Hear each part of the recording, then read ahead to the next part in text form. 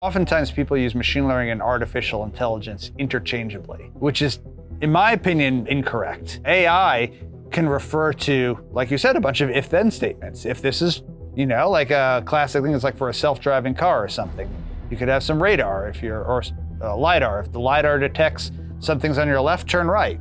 If it detects something on your right, turn left. That could be just coded by first principles with a bunch of if-then statements. But machine learning, rather than necessarily relying on first principles, essentially has a black box that needs to be trained. So while machine learning is AI is not necessarily machine learning. And the funny thing is I've been doing AI for years because I do crowd simulation. When I create brains for crowd characters, like using Massive, back on Ratatouille and WALL-E, that was AI, but it was more like, robotics, like detecting some stuff in your environment where you turn based on that. You are listening to the 21 Artist Show, a podcast that inspires creatives to make meaningful content to pursue their passions. I'm talking with creators, artists, and engineers about their careers, lessons they have learned, and how to make an impact. I'm your host, Alexander Richter. I'm a technical director and coach in visual effects, animation, and games. For more content, go to 21artistshow.com. Enjoy the show. I'm currently here in sunny San Francisco, and with me is Paul Kanyuk. And thank you for being here, Paul. My pleasure, man. Good to see you again. It's been a while. It's actually been a while. 2019, actually. Our first episode on this show was with Paul. He was my first guest. If you're interested in that one, check it out. It also has a little bit of background of what it means to be a technical director at Pixar and, of course, of Paul's career. So my question would be, what happened in the last 3 years, basically? Well, a lot. So 2019, we're just finishing up Onwards. I was the crowd supervisor on that show. And for my personal life, my wife and I bought a house right after that. So where we are right now, this is in my yard. And what I didn't expect to be doing was working from my home for pretty much till now. So that was unexpected, the pandemic. And I guess the other thing is we're remodeling, so there's been a lot of construction and such. So you all see my backyard here, so hopefully you like it. But yes, that was pretty unexpected. In terms of my career, I moved from being the crowd supervisor of Onwards to Turning Red. So that was pretty much doing similar stuff to what I was doing then. But one of the big things that was new is I then started working on the Summer 2023 feature at the same time as supervising the crowds team on Turning Red, where I was doing more work with machine learning. And that's something I can't talk about the specifics with, but later on we can talk about more general the challenges in applying the latest machine learning research to computer graphics and feature film. First one, what was your process from being there to being at home, and what was the process where you found out what works for you and what doesn't work, or how to manage the information and the team and so on? It took a few iterations, and I guess I'll talk about the ergonomics first. It might sound boring, but it's pretty relevant. I mean, facts, super guys. relevant. We're TDs. We want facts first. Pay attention to ergonomics. But yeah, so again, just had a laptop. So I just wanted a good laptop with monitor setup. My father and I, we constructed a desk in a way. We cut some plywood. We, put it in the living room, put the monitor on, set it up, and then I realized I was too close to the monitor. Like the screen was too close. And I had to unfortunately disassemble that setup. Like we just put it together, it just didn't work out. So then later I took over my wife's desk, which was actually a better setup, and had that with the Teradici, the PC over IP setup. And that's in the living room. And that's good, but it is in my living room. So there's a lot of traffic back and forth. And it was actually really annoying to take meetings in there, because either I have to be on headphones to not annoy everyone else, or have speakers and annoy everyone else. So I did headphones, but that really started to give me headaches after a while, just having headphones on all day, blasting that in my ears. So one of the things I did was actually create a satellite office, which is in the potting shed in the back here, which was just like a silly idea, but it was essentially the same thing as that aborted setup in the living room where the monitor was too close. I just set it up in the shed, and the shed is, not locked. There's no key on it or anything. So, you don't want to keep anything expensive there. So I tried to keep it as much Bluetooth only. So laptop, naturally with a hub, connected to connect the monitor. But for a keyboard and mouse, I tried doing Bluetooth only. Then I'm like, oh, maybe I'll have some mice too. So it's actually a sitting and standing set up at the same time concurrently with 2 monitors, and I could stand or sit depending on if I'm taking a meeting and I want to sit down or I want to really crank and stand up. And I thought it was just a gimmick, the shed, but actually I find it in many cases preferable to the living room setup, because again, I can have speakers out there. I'm half in nature, there's sun, there's plants around. There's something to be said about, I don't know, this psychological aspect of sort of having greenery around you when you're working, but it's shaded, it's in a shed. So it's kind of a weird California office, I would say, that in no other situation than a pandemic would you feel the need to experiment with something like that. But now that I've done it, I actually recommend anyone who can swing an outdoor shed office. It's actually pretty cool. Yeah, I mean, I saw it. I was like, so this is where the magic happened, kind of like this improvised kind of thing with holes in it everywhere. And I was like, okay, what if it rains? And then you're like, oh yeah, it's California. It's like barely rains here at all. Yeah, I mean, I take the gear in November and December when we actually do get rain. It rained yesterday. Yeah, it did rain. But the thing is, it's like that really just got this chair wet, which I'm sitting in now and dealing with. And it got, I have a mat, because I do a standing thing. I often actually work just, in socks or barefoot, actually, when the weather's warm. So I have a little rubber cushion mat. And when it rains, that thing just soaks up the water. So I kind of put that off to the side. But yeah, it's, who would have thought? So that was, I would say, version 3.0 of my office there was the shed. And I can go back and forth between indoors and the shed. And then finally, we are starting to reintegrate folks going back to the office. So I have my proper office again. I have a number of setups. So ergonomically, I have choices now, whereas before it was just one office. So that's been kind of interesting to explore that. Team-wise, it's been tricky, but I've kind of learned fewer meetings. I mean, we've always known this, but if you're in meetings all day, it's just kind of, it really gets to you. You just talk about what you need to do without actually doing it. So I think it's always been finding a balance. The big problem, though, is a little bit of scope creep, because I'm not hourly, I'm salaried. Whether I work 8 hours or 20 hours, it's the same. So there's always a temptation to put in more hours.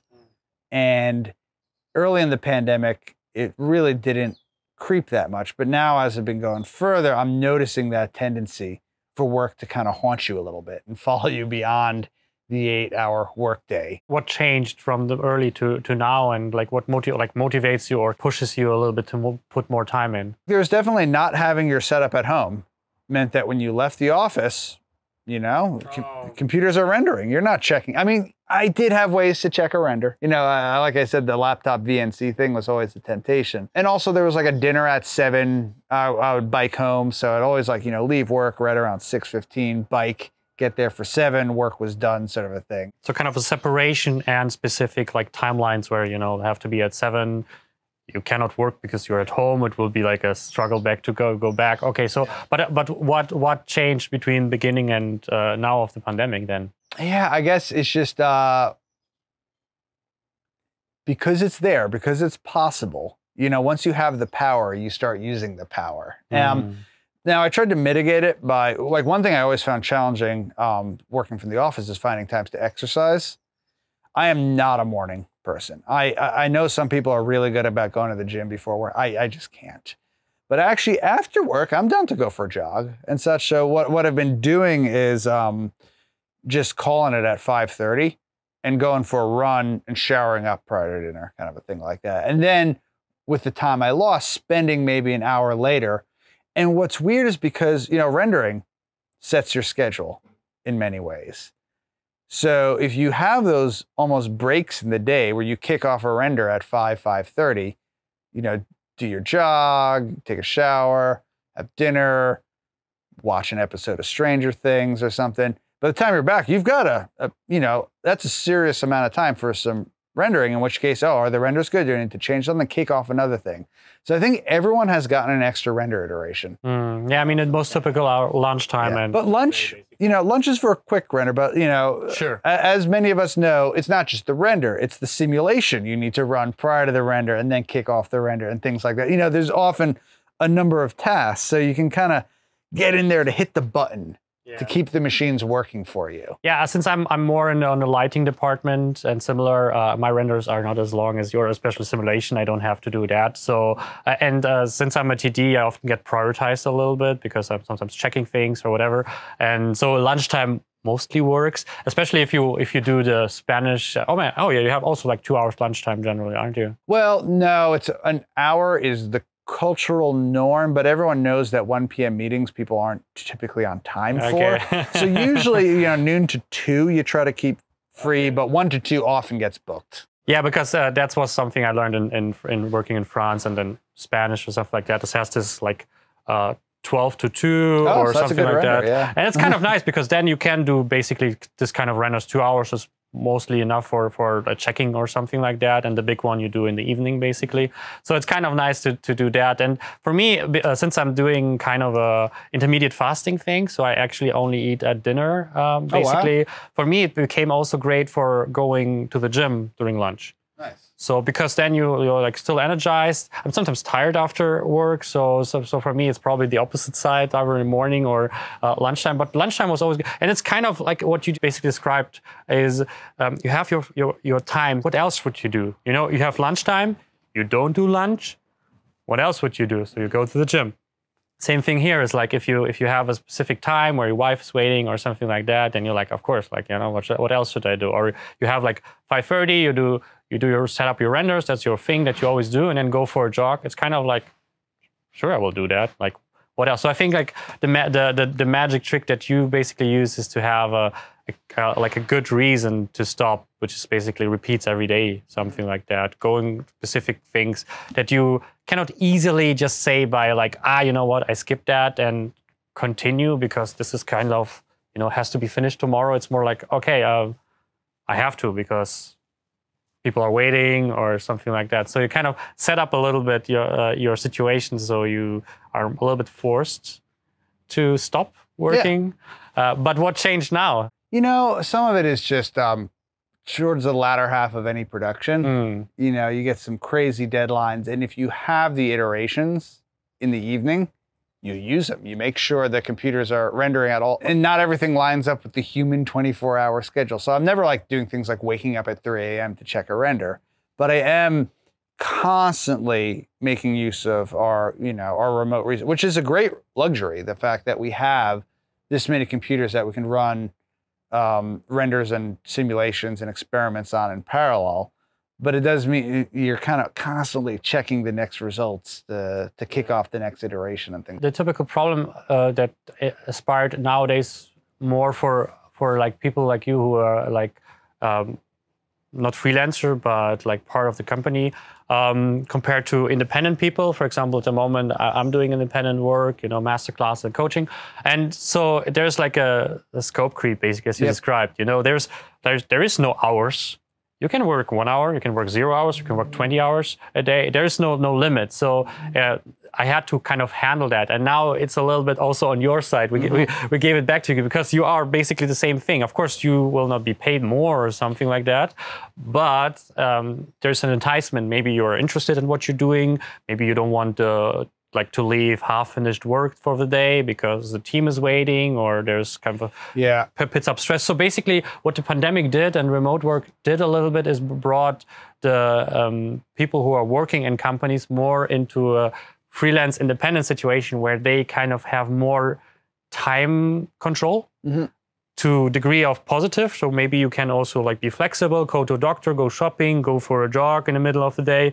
But also the opposite side where you can like overwork, where you're like, okay, I can access. There is no barricade like going to work again, traveling or whatever. It's basically like just opening my laptop, logging in, and I'm there. And especially if you feel this end of the project feeling, or there's something very urgent going on, I feel like the separation now becomes a bigger task for someone who is employed now compared to before. I mean, that's one of the reasons actually.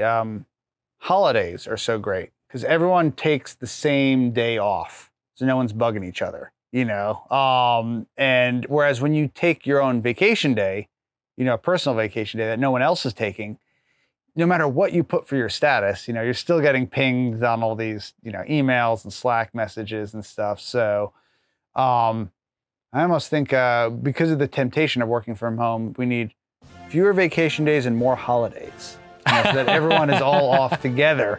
I think that can help, really, prevent work from haunting you over your break. So. Because generally, I think it's 2 weeks in the US. It's a typical number, I think, something like that. Pixar might be better, but again, I don't want to be quoted on that. But like we all have a number of vacation days we accrue, and we can use sort of at our discretion, which is great. We have the flexibility. But when it's so asynchronized, I'm finding that when I take a vacation day, it's still getting a lot of communication that I'd wish would go away. But yeah, anytime there's like a nice holiday, it's really peaceful. I mean, coming from Europe and Germany especially, like we have like around 25, 30 vacation days generally. And I think we have more holidays actually, because we have still a lot of Christian holidays in there spread over the year. So I feel at least there's a lot of them. And I still think I would rather work less actually. So I think very on the opposite side, because I think it's because we, as you mentioned, basically we are to some degree more productive. But I think also it takes, from my opinion, like more of a toll of us, like mentally. So I would rather see like actually more vacation days. So you literally separate yourself from the work, where you don't have calls, no one writes you emails, or you ignore them. And at the same time, like maybe work 6 hours a day, but like fully focused, because there's less of like, distraction. You can time things better by like, you just shoot out the render, close your laptop, do your house chores, and basically time maybe the day a little bit different if possible. And what's your opinion on that one compared to, because as you said, you are more productive at the end of the day? As long as you make the vacation a real vacation. That's of course. That's the thing. It's like I don't think we have made that. It's been hard to make it a real, like, again, with all the communication and like temptation just to like put meetings on no matter what your status is. It's hard to get away even when you take a vacation. I mean, it works, but like I kind of almost, this is not company policy or anything, but were I to create a new policy, one thing that I think would be interesting is sort of how like companies like Google and such have had your 10% or 1 day a month or something like that, where you can work on your own thing. I almost think there should be a day or two a month where there's no meetings and no Slack. So if you want to take a vacation day on one of those days, it's a really good day to like kind of, zip away. Or if you want to just be ultra productive on that day, go for it. And I know this is a really hard thing to do. But like, I kind of almost think having like some safe zones for taking vacation days and such like that, where there's less of a chance there'll be accidental communication. Which basically comes back to your holidays kind of suggestion. But yeah, I totally agree. I think like whatever the kind of way is, it should be I'm off completely. Like I either have holidays or, as you said, like no meeting days or whatever. But it's basically this separation of being online kind of, there's kind of a little bit social media element in there. Yeah. It's kind of being online, which is, there's something where you just don't close the door in your mind. Yeah. And to be fair, sometimes maybe the way I'm speaking, it's acting like people are bugging me. It's probably more me than them, it's. And I think that's why it's so important to have like at least a room to work, not in your living room, not in your bed, having a shed or renting a room or whatever. I think it's kind of important, even if it is like from home.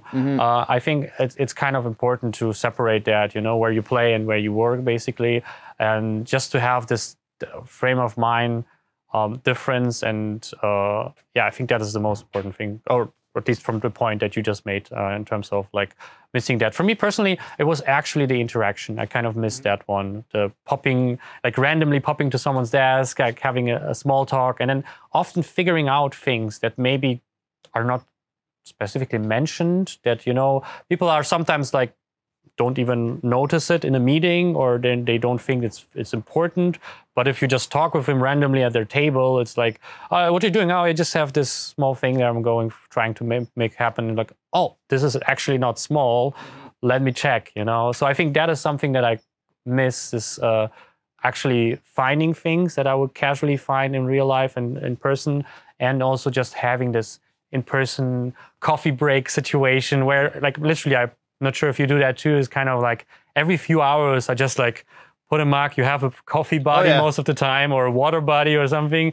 You go out to the balcony or whatever and then just like... Yeah, no, it's definitely, I always in Pixar, you know, the atrium is sort of the central location where there's a kitchen and everything. Which sadly we couldn't see today because it was closed. That was one of the things that we tried to do is record at the studio, but... Next time. So, guys, next time, season 4, 5, 6, 7, one of them. But yeah, it's, but we would go, I always go there to get some tea or coffee or something. And inevitably you bump into someone, catch up, find something, learn something new. Like one thing that it just occurred to me is, like I said, I worked on, Onwards, then to Turning Red, and now I'm on the 2023 film. I missed Lightyear completely. I have no idea what happened on that show. I've heard about, they're using a lot of the render farm tonight or something like that. But, I'm really out of touch with the developments on Lightyear. And that's something I would have known more about and probably learned from, by being in person and bumping into people who worked on the film. I have even a crazier story. I worked on support at Weta on a project, and it's always, as you know, it's like kind of like 3 short letters or something. So you actually most of the time don't even know the name of the show, or it's like kind of like acronymed or something like that. And I was working there, and I had like some support tickets to do that. And since I did pipeline TD work, I don't think I really opened my or something, or definitely didn't really saw specific assets. And I finished that, and then half a year later, I get a credit for a movie I didn't know I worked on. Wow. So because no one, like there were no introductions. It was literally like a ticket in there. You open the ticket, you look at the problem, you maybe open Maya, throw in something. Credit, for giving you credit. That they kept track that you did the work. All the same, that is kind of spooky. But that was the weirdest thing. But I know it will be different if I would be live there. I would probably pick up what kind of project floating around. I would pick up more that like I'm working on that one because I just go to the department that is working on that, asking a question, compared to now writing a comment or something, because I always rather, especially if it's something more explanatory, or rather go pump, just look, it's busy, and then ask a question, then write a long comment to try to get to the bottom of it. And so I know if I would be live there, I'm pretty sure I would have known what product this is. But that was actually the situation a little bit to yours, where I actually didn't know, and then later found out, I was on that project. I didn't know that. Wow. So that can happen too. So that is the level. And I mean, that's also the level of pipeline, because if you do pipeline work, it doesn't really matter what project it is. An export is an export. Yeah. If you work on Avatar, Shang-Chi, or Lightyear, it's the same thing. Crazy story, man. Well, I'm glad you got credit. What would be like for you the future of work? Like it's in Pixar or general, what would you wish how things would be working? Well, I love the idea of flexibility. Everyone's circumstances are different, and that we can accommodate people's different circumstances are great. Me personally, I would like to go back to the office a little more often. I kind of 50-50 as a heuristic, though it's a 5-day week. It's either 3 days in, 2 working from home, or vice versa, depending on where I'm at in the project. That to me seems appealing. I think meetings and reviews now can be very different. I think they'll always sort of have a hybrid component, which will make recording and documenting things easier. But I mean, you can do a live meeting and still record. I think that is a really big benefit. That's what I mean by hybrid. We'll have these things called like crash carts that are like, essentially monitors on carts with a microphone that can be in the room. And some meetings will lend themselves more to that than others. The thing that I'm actually really excited about is the remote review options we have now. The fact that we can all be looking at the same media, but some people can be at home, some people can be in the room, and anyone can drive and change what media is being presented. For so long, it had to be the person in the review room at the one computer to control everything. I love that people can now jump in now and show what they're thinking in a meeting. It really limits I'll show that later when I have time to get back at my desk. I love the idea of hybrid reviews in particular. But yeah, we'll see. I mean, I'm also looking forward to meetings in person that are just more chill. But yeah, to me, I think it's sort of, we're going to take a leap forward in making meetings be more easily hybrid and recordable. Yeah, we talked about that with Anders Schlossel from Framestore. He's now at Netflix. That they had at Framestore, they had like basically rooms for that. Basically like education rooms, which now had this benefit of like everyone has a monitor if they want to. There are recordings and microphones everywhere. Everything will be like kind of combined, so you have a simple button to click and everything will be recorded, whatever is currently running. And I think that is something that will come more often, is kind of to create this hybrid, because I think a meeting, personally, I think generally should be a person. If it's someone who can join from outside because they're traveling or whatever, that's cool too. But I generally think in person is the best way. But adding this new learning experience of documenting and recording more and just using the thing more digitally, I think that's a really good way. It's like you do it in person, but you still record the people's voices, you still record the screen grab and maybe even the room and stuff like that. And then you basically can rewatch it if necessary, if you missed it, or you can reuse it, put it in a wiki somewhere because it was about a tool and you're explaining how it works. So you don't have to do an extra tutorial, you just do it live, have the mentality. And so I think that is a really good way. So you would basically still like do a mix of remote or in person, or would you rather go in person and just have this hybrid of recording in there? I would say for formal reviews, hybrid is excellent, so that everyone can share it. If it's informal, doesn't need to be recorded, could be in person. So I actually think the more formal processes are better. That said, as soon as you get to the point where you're watching stuff on the big screen, for final QC and stuff, you got to get back into theater, especially if there's a lot of media. If you're talking about like 10 or more minutes of footage, sure. It's worth getting people in a room like that. But I feel like for departmental reviews, where everyone is showing a shot or two, just from all over the place at all different stages, that's the perfect situation for hybrid. But if it's informal, yeah, just meet informally. And if it's like final QC, go into theater so you can see what's up. Yeah, I think we also need to counter a little bit this over-information and over-recording and over-preserving. Yeah. Because at the end of the day, like you were there, you could ask questions. Everything was for everyone the same way, the same frame rate and stuff like that. You were live, something like that. So I think it's even going back to more in person and something like that. We should be careful not to overcompensate again and record everything, make everything, because at the end of the day, we are still in the same problem of we still have a lot of data to handle and we have to be live there, be at the same time in the same room and stuff like that. So I think it opened up this perspective of recording things and preserving things much more than before, which is awesome. I think we just need to learn when to figure it out. As we've had basically formal or informal, maybe kind of like, oh, this is a formal thing, this is educational, should record it. This is just kind of like keeping things up. Everyone's in the room.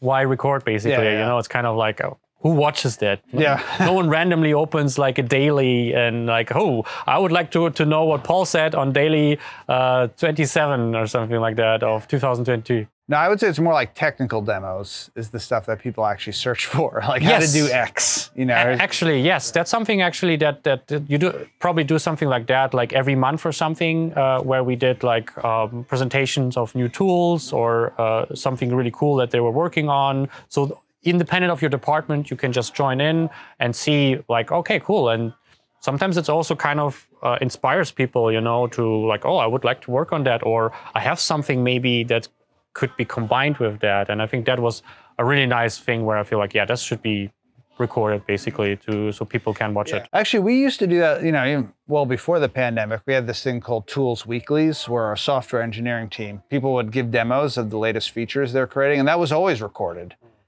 And that gave us a little bit of a leg up with the pandemic, that Pixar already had mechanisms for essentially doing live streams of every review room and recording those live streams. So that was tech that already existed that then just became all the more important.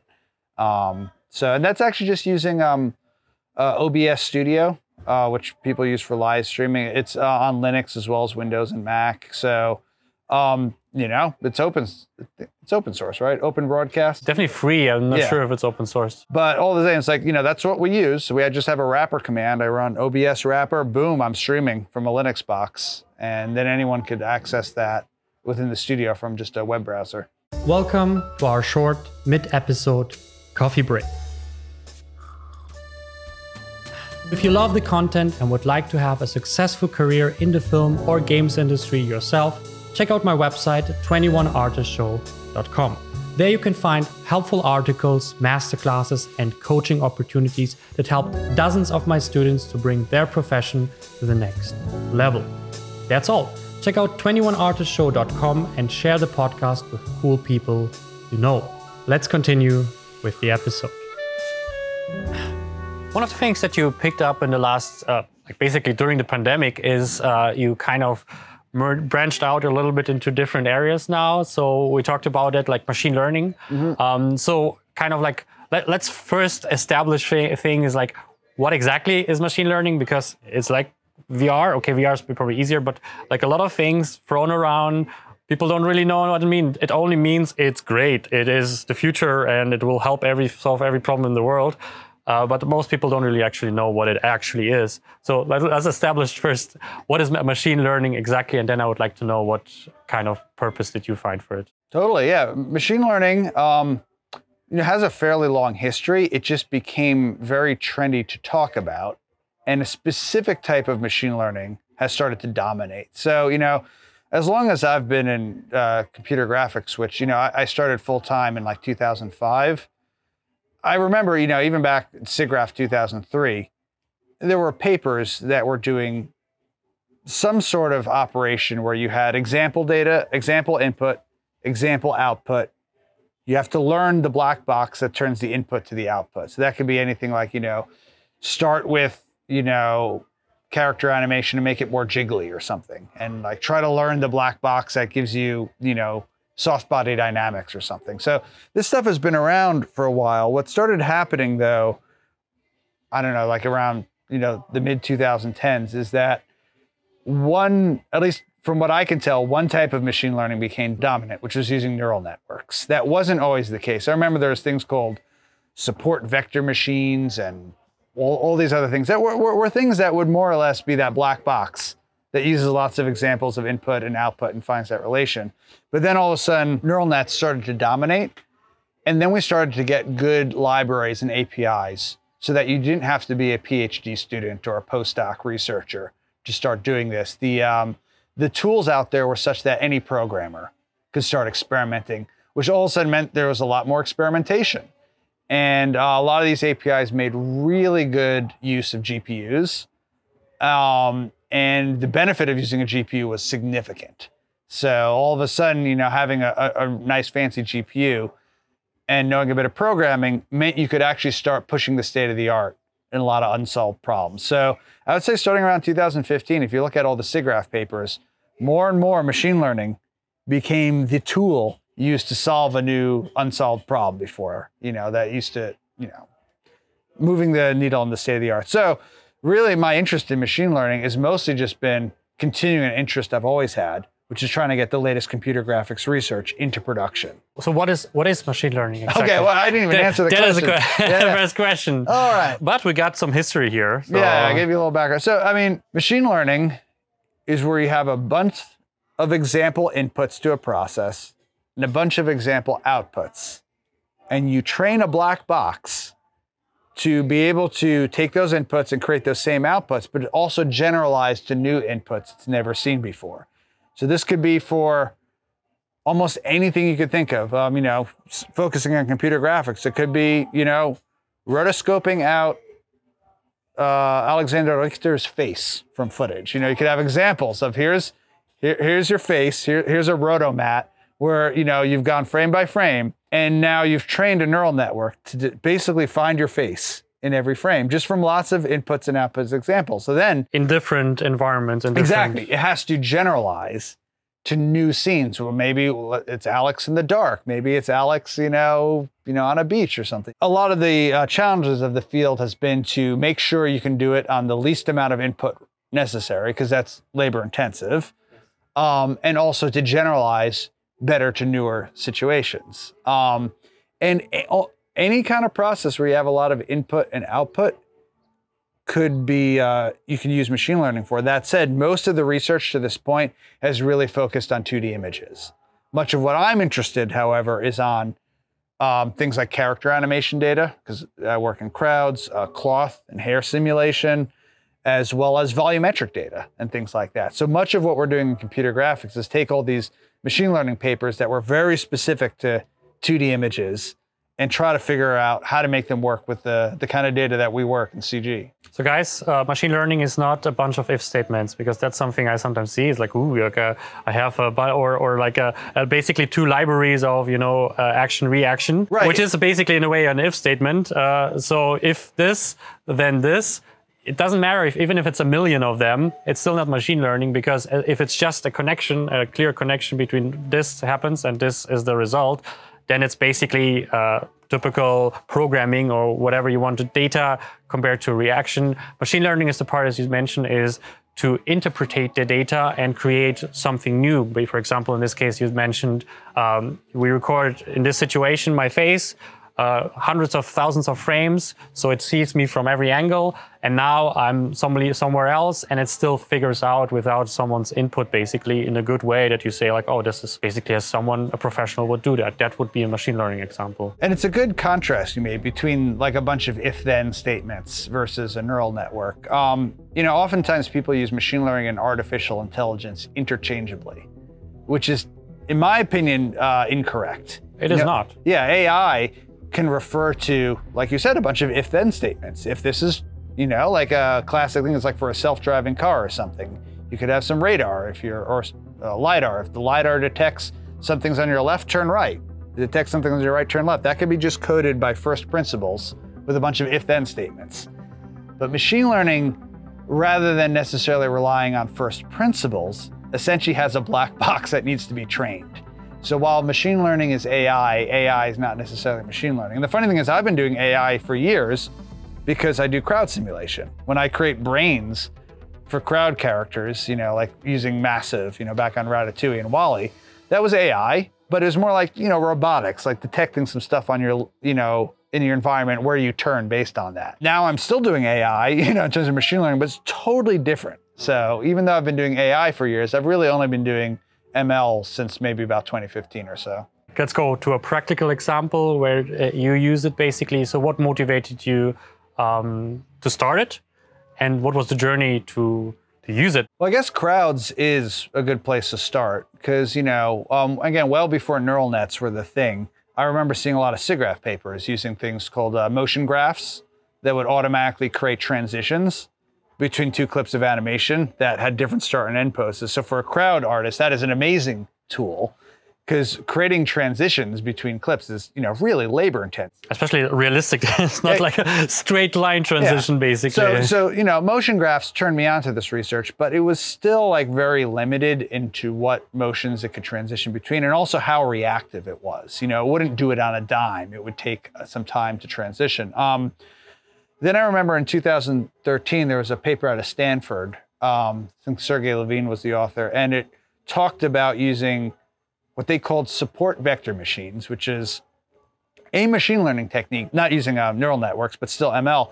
And I remember they got really good quick transitions, and they posted their code online, which was not very common for a while. So I downloaded that code, and I got it working on some animations of dogs running from Up. We had a lot of those dogs that were chasing Carl, through that cave. So I used some of that, and I was able to get an instant transition between running forward and turning and other things using this. And I was just so happy that I was able to get that working. But it was such complicated code. It was a one-off thing. I was just amazed that I got the code running. And I just kind of put it down. It's like a good proof of concept that, there's something here. We can avoid needing transitions. And then there was a newer technique that people started using neural networks for that got even better transitions. I think there's a paper called phase function neural networks that had this character running over rocky terrain. That was the other thing, is it wasn't just transitions between actions. It was characters that were adapting to the terrain. So basically with this typical iterations thing where they run like 100 times? You actually use mocap data as input. Yeah. So they would actually have humans walking over random bits of, boxes and things like that. And then they would use that data and they would have, the CG essentially matched move versions of those physical obstacles. So yeah, they had the example data, and then it was able to generalize to arbitrary height maps. So for video games, this was actually amazing. For crowds and feature films, it's still a little bit, you don't want to spend all that time gathering data, So I would say this isn't a slam dunk right now, but it got me interested. That said, along with the actual crowd motion, a big one is crowd garment animation. It's really expensive to run cloth sims on every character in the shot. We often have rigged cloth for crowd characters that at a certain distance is okay, but it's not great for things like skirts. You get tearing, and it looks like a video. I don't want to disparage video games. Video games are amazing. But I mean, video games are cheating. That's how video games work. We just had also, I talked with Eric Smith. He was working in video games, and we compared what difference between video games and visual effects is, besides like how to work and stuff, is like video games are always on the cheating side because they have to be real time. So they have to bake shadows, they have to bake lights sometimes. Now it gets closer to each other, but they're kind of like always need to cheat because they don't have the power. And crowds is very similar. What's good for video games is good for crowds typically. Because if it scales for 60 frames a second, chances are you can use it on hundreds of real-time 60 frames. Exactly. So there's a whole lot of back and forth between crowds and the game industry. And so I was looking for machine learning for cloth. And intuitively, it kind of makes sense. You have the ground truth, character skeleton, how it's moving over time. An example of the cloth, can you use that skeleton motion over time to predict what the cloth should do without needing to do body, cloth, or cloth-cloth collision detection. There was actually some good work out of Disney Research on this. That actually goes back to like 2010, 2011 by Leonid Siegel. Again, wasn't necessarily using neural networks at that point, but was showing promising results. So actually that's one of the things that got me really involved, was trying to take that paper from like 2010, 2011 and using modern neural net technology and working with Disney Research. And much of what I was doing was not actually creating the neural networks, but gathering the data that's good at input and output examples. And there's been some real strides since that, but there's no slam dunk yet. There's some great examples. Unreal Engine 5 has some of this technology in it. To use examples of cloth to essentially be able to create a neural net version that can at least do wrinkles, maybe not secondary motion.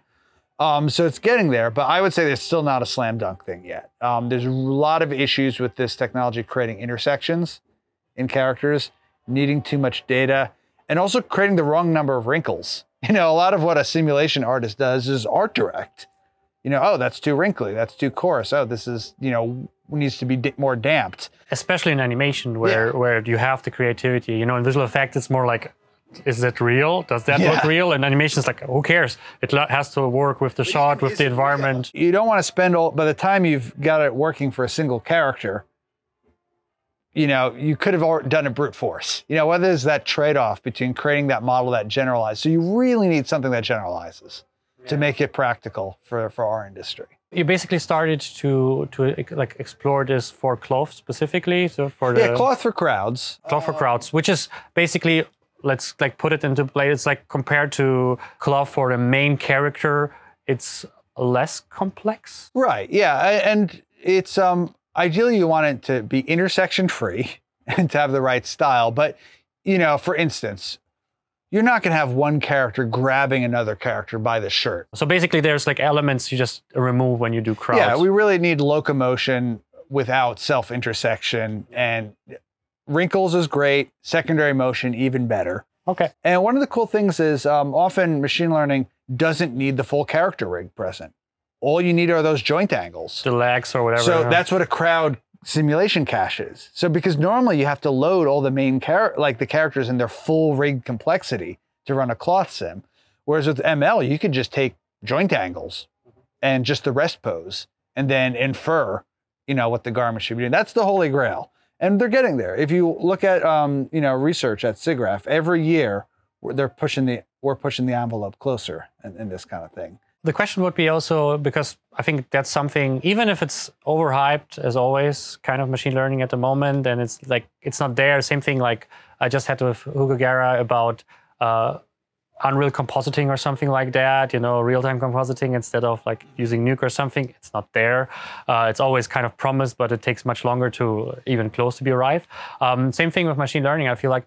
But I think it's still something which is interesting to explore for the future, or maybe you find a smaller case which makes totally sense in terms of how much work you put in to how much result you get out, because that is the biggest problem, I think, at the moment. So how did you approach of the learning part of that, that you understood how to work with it, that you understood how to integrate that actually, programming wise and using the APIs wise? Well, yeah, there is a degree of comfort that you need to develop in getting open source GitHub repos to build in the environment you're working. That is actually, I think everyone who tried USD, because that is, I think, the most famous at the moment as an open source in the visual effects animation industry, USD, that is challenging sometimes.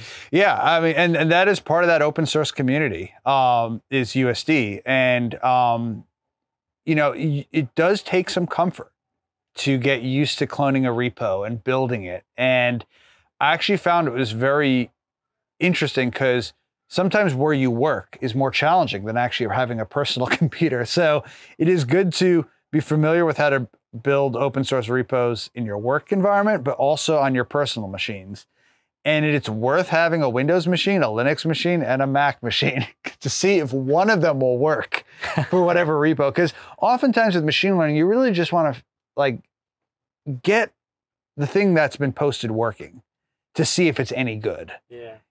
And for that, you just need an answer. It doesn't have to be in the work environment. It doesn't have to be on a Windows box. Just get some environment working where you can build that repo, you can run it to see if it's worth your time. It's funny that you mentioned that. I actually remember for my research as a TD in the Film Academy, I actually did, I think we talked even about it, I did USD implementation for Maya. That was before it was like alpha version. It was already online or something like that. And I think we were even talking about if I can get like the newest version, so I get like, the bug fixes and stuff.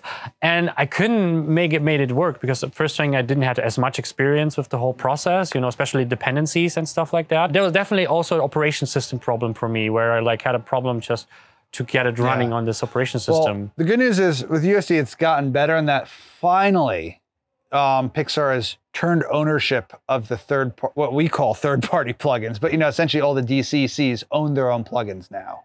So Autodesk is maintaining the Autodesk USD importer. Side Effects is maintaining Side Effects.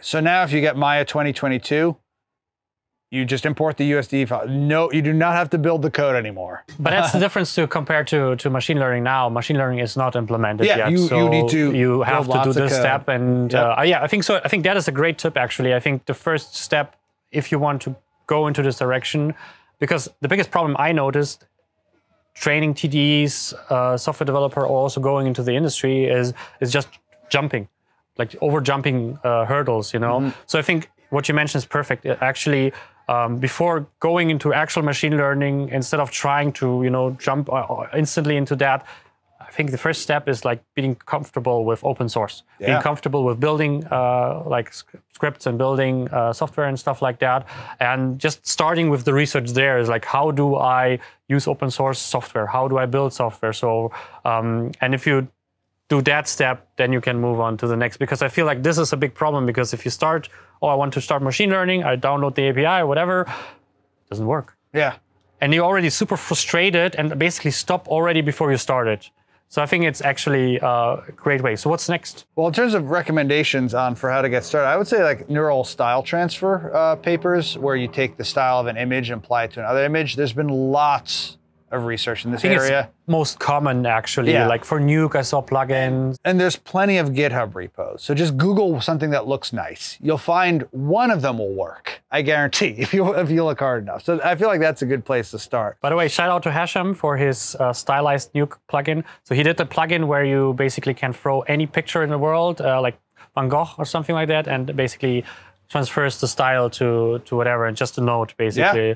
And that's awesome feat. And I think that's what you mentioned. 2D is actually the easiest way into machine learning at the moment. 3D is definitely one dimension more, which makes it... Exactly. 3D meshes is another thing. So, like a lot of them work on dense data super well. So like, a grid of pixels. A grid of voxels actually uses a lot more GPU memory, but it's, a lot of the same code could work on that. But when you start getting with things like meshes, number of points can change, between two. That all, can throw it for a loop, the connectivities. But there are papers on this. And I would say the thing to do is look at the SIGGRAPH paper. Actually, one of the best things are those SIGGRAPH fast forward videos they have every year where every researcher. Like a 1 minute or something? There's like 1 minute paper or something? Yeah, exactly, 1 minute paper. Look through those and, there's some cool stuff. And these days it is almost standard now for researchers to post their code. So if there's a SIGGRAPH paper you like or think is interesting, you can get started now. So tip number 2 would be probably start with 2D first. It's probably a little bit easier. Yeah. If you find something that's interesting, I would say start with 2D, start with one of these image manipulation things or tracking things or something like that. And tip number 3, you would say going to like SIGGRAPH paper. For me, I personally, I did that thing. I'm not super researchy. So I did a skin thing, micro displacement maps. Oh, cool. Where you have this very, very, like, so not like wrinkles, but literally was that like for the Einstein yes, project? Yes, it was the cool. Einstein project. So it was micro displacement maps. So it was, and so it's very, very detailed. But like learning that was actually very challenging for me personally. I was like, even if you're looking at it, it's easy to explain how it works. It's not super it's not rocket science to explain. And the process is also not rocket science, but just if I would look at the research paper personally, oh goodness, I don't know what to do. I understand the basic stuff, but I don't even know how to take this formula and translate it into code. I still, to this day, I've tried that a few times and I did actually do it actually. This is actually something off-putting for me. Oh, that's fair. Unfortunately, part of that is almost like, I don't want to call it hazing, but it's like part of the process of getting a paper published. Oftentimes people start with intuitions and implement it, and then later figure out the formulas that represent what they're doing. So going the other way, turning the formulas into intuition is often way more difficult. Super hard. And you have to have basically have to roll back and to understand like these formulas and these algorithms, because if you don't understand them, it's like super hard to like even do anything with it. And part of that is, it's weird because I had the advantage that I've been doing this now for almost 20 years. Like I remember in 2003, I had a class where we had to implement a SIGGRAPH paper. So I tried to find the one with the formulas that were the ones I could understand the most. So I ended up actually picking the Steve Marshner paper on hair shading. And that was the paper where they figured out that for a lot of, I would say, brown and light brown hair, you have a colored highlight and an uncolored highlight. One of them is bent towards the root, one of them is bent towards the tip. It's actually a very intuitive finding. You look at any shampoo commercial, you need long, straight hair for this, but you can see that. And I remember looking at the equations, I'm like, it's not doing it. But I'm just like, but I understand that. The logic is clear. Yeah, but I have a tangent, I have a normal, I can rotate around the one way, I can rotate the other way. So I just basically implemented the same thing without their equations. And that was just in a RenderMan shader. So a lot of times with the papers, you need to look at the phenomena more than the literal details of the equation. And then the good thing with modern papers is the implementation's already out there. And if it's good, as long as you can give it new inputs, you don't need to mess with the equations, if you have a working piece of code. And machine learning, for what it's worth, it's a black box. Not even the researchers know necessarily why it's working sometimes because they've trained it. They know the things to do to make the training faster and produce better results and generalize better. But the actual details of the weights on each layer in the network, it's very few people can really look at that and know what's going on there. Yeah, so that reminds me a little bit on the Einstein factor that you add. There's this formula where you couldn't figure out exactly why it doesn't 100% work, so you needed to add a factor. Yeah. So it works now, but it's not clear why this factor specifically makes the difference. It's just because reality works that way, and with the factor, it reflects reality basically, but without it doesn't. It's like, we're not sure why this factor is necessary, but we needed to add it basically. So a little bit like that. So basically, I'm not sure if it was now tip number 3. Research, yes, but probably more research that first is interesting for you and is more aligned to what you do. But of course, the other one that has actually the code there, and I think combined with that code that you kind of understand. It shouldn't be just like, oh, I hope I will start it. No, I can look at it and I understand most of the stuff that is going inside of that. Yeah, not all code is equal, posted online. A lot of code is bad. Yeah. Like that's the problem also, I think, with research specifically. So I'm someone who trained to become coding style. That's something I teach actually in my Python Advanced course. Style is actually a chapter. And I never saw like a course focusing on style in itself. I saw books and stuff like that, and maybe like PEP 8 is in there for sure, but I never saw something really focused on that. And for me, this is essential for teamwork, because if you have good code that is easy to read and you just don't throw things just because they're cool, just because you are fancy and you can do it. A one-liner in Python that exactly, does everything. I agree. I hate and that's a lot of people do that, like stuff in there. Or the other way around is like making things super like long and complicated, and then not refactoring or whatever. So basically, and that's a problem I see with research actually even more. They're not programmers often. They're often researchers. Yeah. A friend of mine is a physics PhD, and he's a great programmer in itself, but his style is not software. Yeah. It's more like making it work, and he comes from Fortran and stuff like that, basically. I mean, to give an example of that is one paper that I thought had really good results is 2018 SIGGRAPH Asia. Was called Intrinsic Garment Space for something. But it was the titles are very long. But it did what I described to you. You take the joint angles of a character and it predicts what the cloth should do. So I got the code running and it ran. Credit to the researchers for doing that. Looking through the code though, it had a lot of single letter variable names. Those are really hard to search for because you're just searching for A or B or Y. And it's like, oh my God, do not use single letter variables. But if you're a researcher, that actually might be the best name, because if you're, again, having to do these equations, physics maybe even. You use everything's a single letter. So like the mathematician would probably be very comfortable with single letters, but as a programmer, no. Please be a little more descriptive. Yeah. If I see an 4x in list, that's actually something that's one of the style things that I say, like, don't use, like, even if it's something like a simple loop, just give it a name, and the best trick is basically, if you have a list or a dictionary, it's always plural. Mm-hmm. So singular, 4 character in characters. Yeah. And then you loop through that. And that's the easiest way. So it's not much work, but yeah, I think that is something that you should be aware of if you do paper kind of code reading and stuff like that.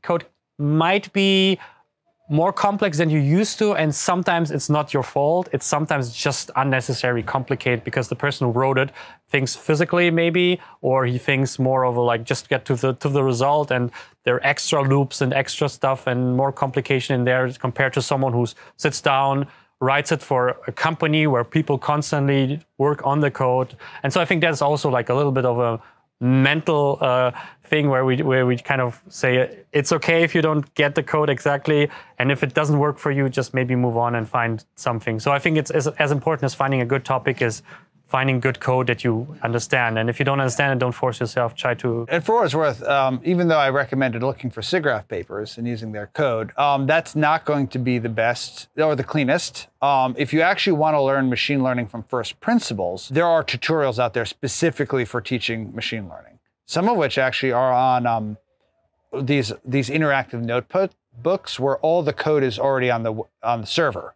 So all you're doing is entering the Python, and the training is actually happening on their side. That's perhaps the easiest to get started, but you don't want to do a real huge project because then you can't use it locally, at your company. But in general, there are great tutorials out there. The problem I find is I just don't have the time to like all of a sudden teach myself like a huge amount of ML. Really, the way I kind of did my homework in this was I had a 2-week vacation at the end of Incredibles 2 and before onwards. And my wife was... So it was actually before our episode then. Exactly, yeah. And my wife's, doing a course in grad school at UCLA. So I joined her out in Santa Monica. So I'm like, yes, I'm at the beach. But I taught myself machine learning, but not for CG, actually. It was for music. Oh, that's a cool thing. So I wanted to say, guys, like, stop working when you're on vacation. No, this was not CG. I actually wanted to do something to predict or basically detect when a note on my guitar, when the attack happened, so that I could use that to trigger a drum. Yeah, because you're working on this modular sound ways where you kind of like put an input signal and you kind of modulate. I'm always doing funny music stuff. Yeah, I remember that one. What I really wanted, is actually a lot of it for for heavy metal. You really need the kick drum synced up with it. So I just wanted a kick drum, but naturally you might also want a synth to double your instrument. So I just thought, okay, this is a good use for machine learning because it's very simple: audio in and kick drum out. And you could annotate it. You could manually line that up with the samples, and surely a neural net can do it. And in 2 weeks, I got something that just barely worked, but it worked. But that was the last time I really did neural net design myself. And this was just a simple recurrent neural net. Since then, I've been using other people's code and modifying it and putting new input. I haven't really started from scratch. I'm mostly working, and thankfully with other researchers, because really, this is what students are being trained in these days. So when you get someone, even if they're fresh out of school, they're probably going to know way more about this than you. So if you're paired with a researcher that knows a lot about it, you can kind of work together. So I perfectly have, you just mentioned like 2 tips, and I have another one to that. So tip number 4 is basically use what already exists instead of creating your own like neural network or machine learning library or something like that. And I really like tip number 5 is basically work on something privately. I would not recommend, especially your first project or something like more complex as like being, this is something we need for this project, having the perfect shader reaction of a fish has to be whatever, or the light has to be like something or whatever, or crowd. I think that would be disaster. It's like if it's like, oh, in 2 months this has to be delivered. I'm trying to learn machine learning. Let's see if it works. I think that is definitely up for failure. And the last one, you kind of said it already. Just added, it's like you can reach out to the writer of the papers. Yeah. That's actually they reply. I actually did that for my stuff, and a lot of them actually reply if you write a nice email, have a clear question. And they feel like, oh, you're like implementing it, or you're trying to figure it out for yourself. And often they can help you with that. Or maybe they have like, oh, I have a version 2.0 I can send you. I just didn't release it now and stuff like that. So I think that is also really, you basically mentioned it pairing with the, just like contacting them sometimes for a question is actually works in that industry more often than even in other part. Yeah, that's right. I mean, I actually remember I contacted the author of the phase function neural net paper, Daniel Holden, who's now at Ubisoft, and he was super responsive. And even if it was just to answer questions on how to get his code running, it actually started a good correspondence and friendship. Where at SIGGRAPH, he's always there presenting something, and I sort of keeping in touch. And I was actually invited to go visit his Ubisoft, the machine learning group they have there.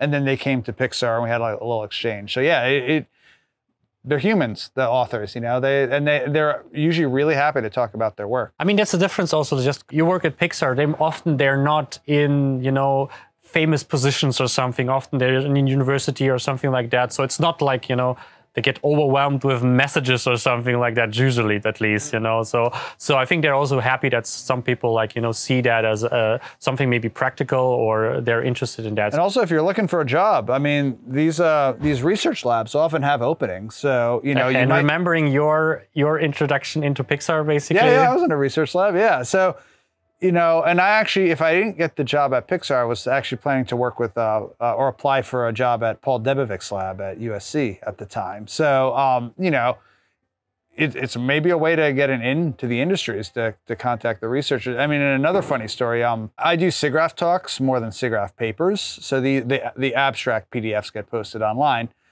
along with my contact info. And, very few people ask about these papers or read about them. Like, they're just kind of out there. But one time someone actually read, this was back on Ratatouille, my paper, and like had a whole bunch of insightful questions like, oh, you actually read it.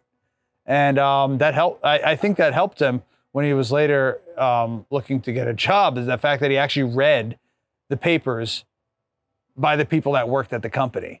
And now he's a producer at Pixar. So he sort of worked his way up from student at Drexel to producer. What can I tell you? Like, just read papers and make your shot.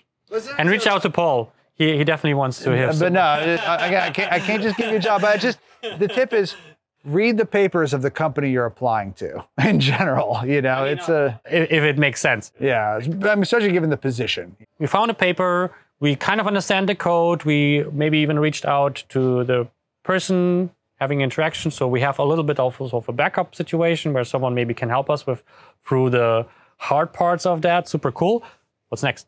Well, one thing to elaborate on the caution you gave is like, do this on your own time. In general, if you're doing this stuff for production, try the easy solution first that doesn't involve machine learning.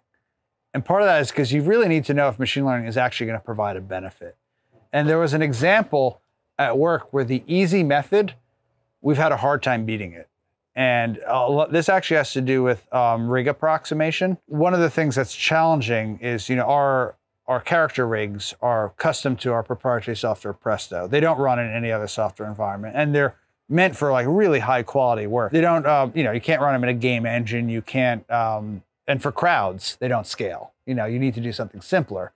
So we have some technology that actually derives skinning weights based on a best fit approximation to the original rig. That's actually not using machine learning. It's using more of a brute force optimization. But for the face, we couldn't do that. We tried putting bones, in the face and learning the skinning weights for the bones to approximate it. There was sort of a quality ceiling.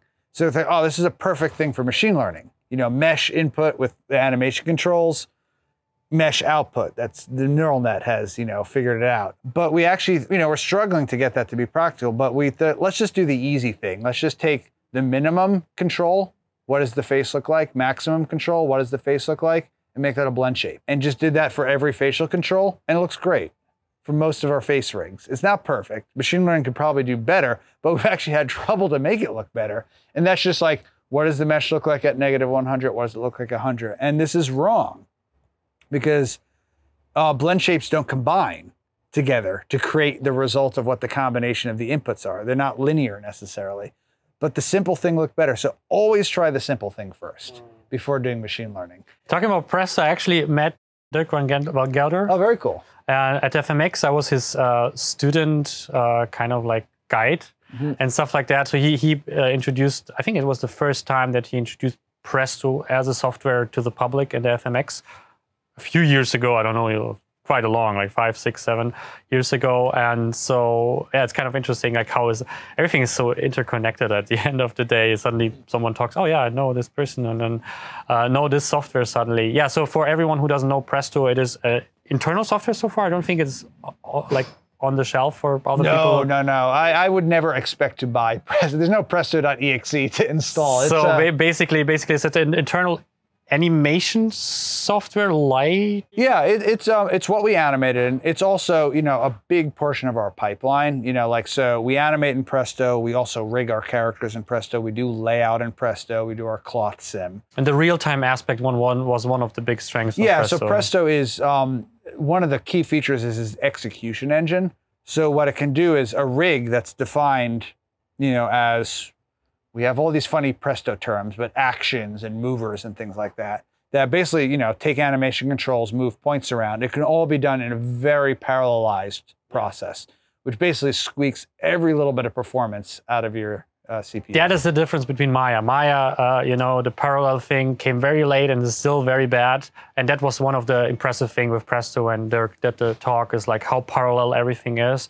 And that is where still like Presto is much more ahead in terms of performance to Maya, because parallel is so strong in there already. Very parallel, but it also means you are restricted sometimes in what you can do. Like a lot of time game engines show like these solvers that are running as people are animating. Every frame in Presto has to be able to execute independently, out of order.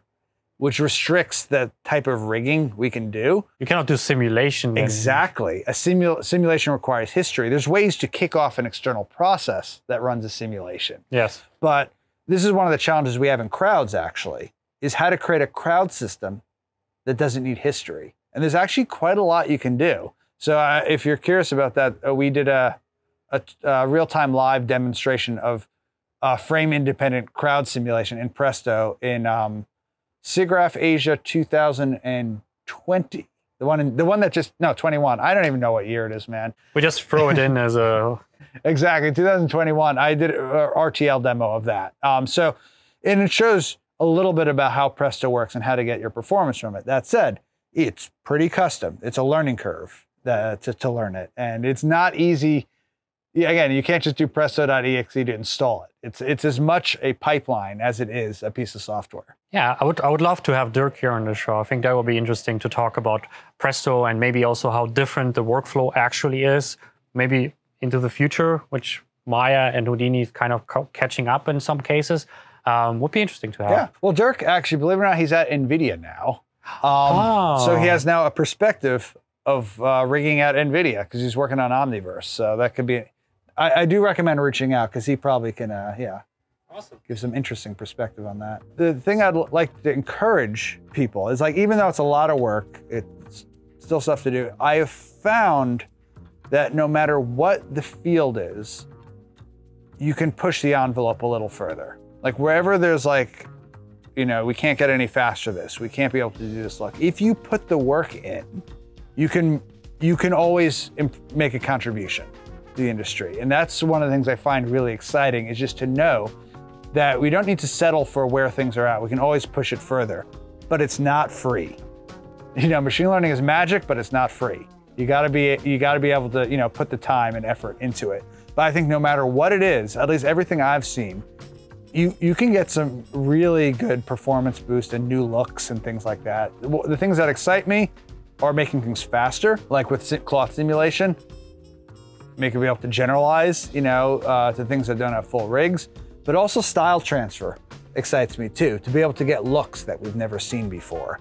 So the stuff you mentioned for 2D images, what you can do for other domains, So both making things faster and creating new looks with machine learning, both those things excite me. So tip number 7 was basically check it out if it works simpler without machine learning. Even if you kind of committed to the part at the end of the day, it has to make sense. If you, especially if you're thinking about a production solution, like does it really is necessary in terms of the production time? Maybe you can like phone it in that way, and then like you don't need machine learning and you just don't open this abyss of maybe problems. Yeah.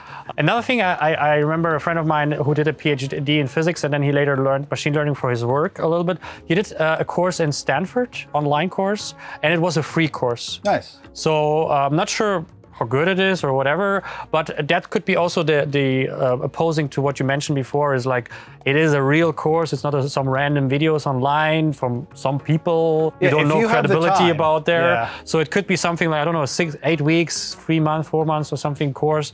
And it's a real course, with like curriculum and stuff like that. So I feel like same thing as with my master classes, I always recommend to have something where you have a timeline, maybe people like communicating with you, so you are forced to be part of it if you sign on instead of like having some random YouTube videos or just buying a course and just throwing it in. It is actually a semester where you like sign in and you have, I think, to bring back. But I think it was free as far as I remember.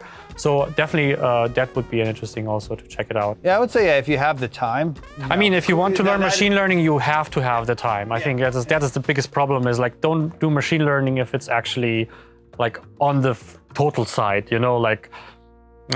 just we'll see if it works, because it takes so much effort in the beginning, especially if you're not a researcher or you have research experience. I think it's just overwhelming in the beginning. The one problem though with some of these courses is they're very math heavy. So if you're, again, like if a long equation is going to off-put you, sometimes the academic stuff, you need to really almost filter out the stuff that's not necessarily relevant. That said, there's some real deep insights that these courses have that you're not going to learn from a SIGGRAPH paper, but that, will give you a better intuition about it. So yeah, I absolutely recommend a proper university course or an online course for this.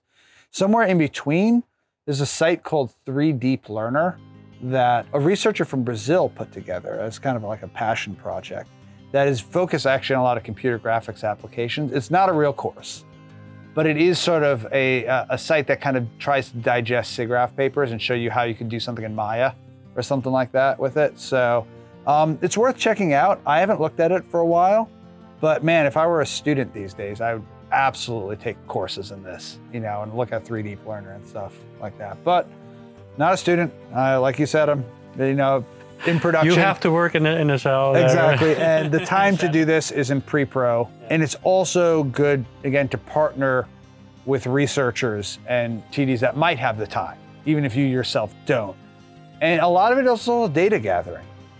Even if you don't have the time to do machine learning, if you can think ahead, I can gather a bunch of inputs and outputs that one day we could use for machine learning, think about it. Think about storing your data and organizing it for later use. Because I definitely have some stuff I've been stashing away and ideas for things, for projects that I don't have time for now, but maybe in a year or two, I'll be able to take a crack at it. Perfect ending. Paul, thank you very much for joining me here. My pleasure. It's been fun talking. I was joining basically you here, basically. Thanks for coming to my workplace. That's it with this week's episode of the 21 Artist Show. Thank you so much for watching and listening. This podcast is 100% ad-free, and to keep it that way, check out my website 21artistshow.com. There you can find exclusive access to awesome masterclasses and coaching opportunities to work successfully in visual effects, animation, and games. Just go to 21artistshow.com. And don't forget to share it with people who would benefit from that content and tell them they're awesome. See you on the next episode. Next on the 21 Artist Show. Games are designed to be iterative, and I remember that was like a thing at EA that they would always preach, was that iteration builds quality. And I do really believe that. I mean, in games, you try to stand something up as fast as possible. So now for me, when I'm doing my personal projects in VFX, I try to stand it up as quick as possible. Just get everything some version. You don't need, and this is what VFX is not necessarily good at, because of, you said, the pipeline seems like a linear thing. You have a sketch, then you hand it to the modeler, he models it, model looks great, topography. Then they texture it, wow, what a great looking model, and it just kind of moves. Then it's in 1,000 shots. You can't go back and like redesign the monster.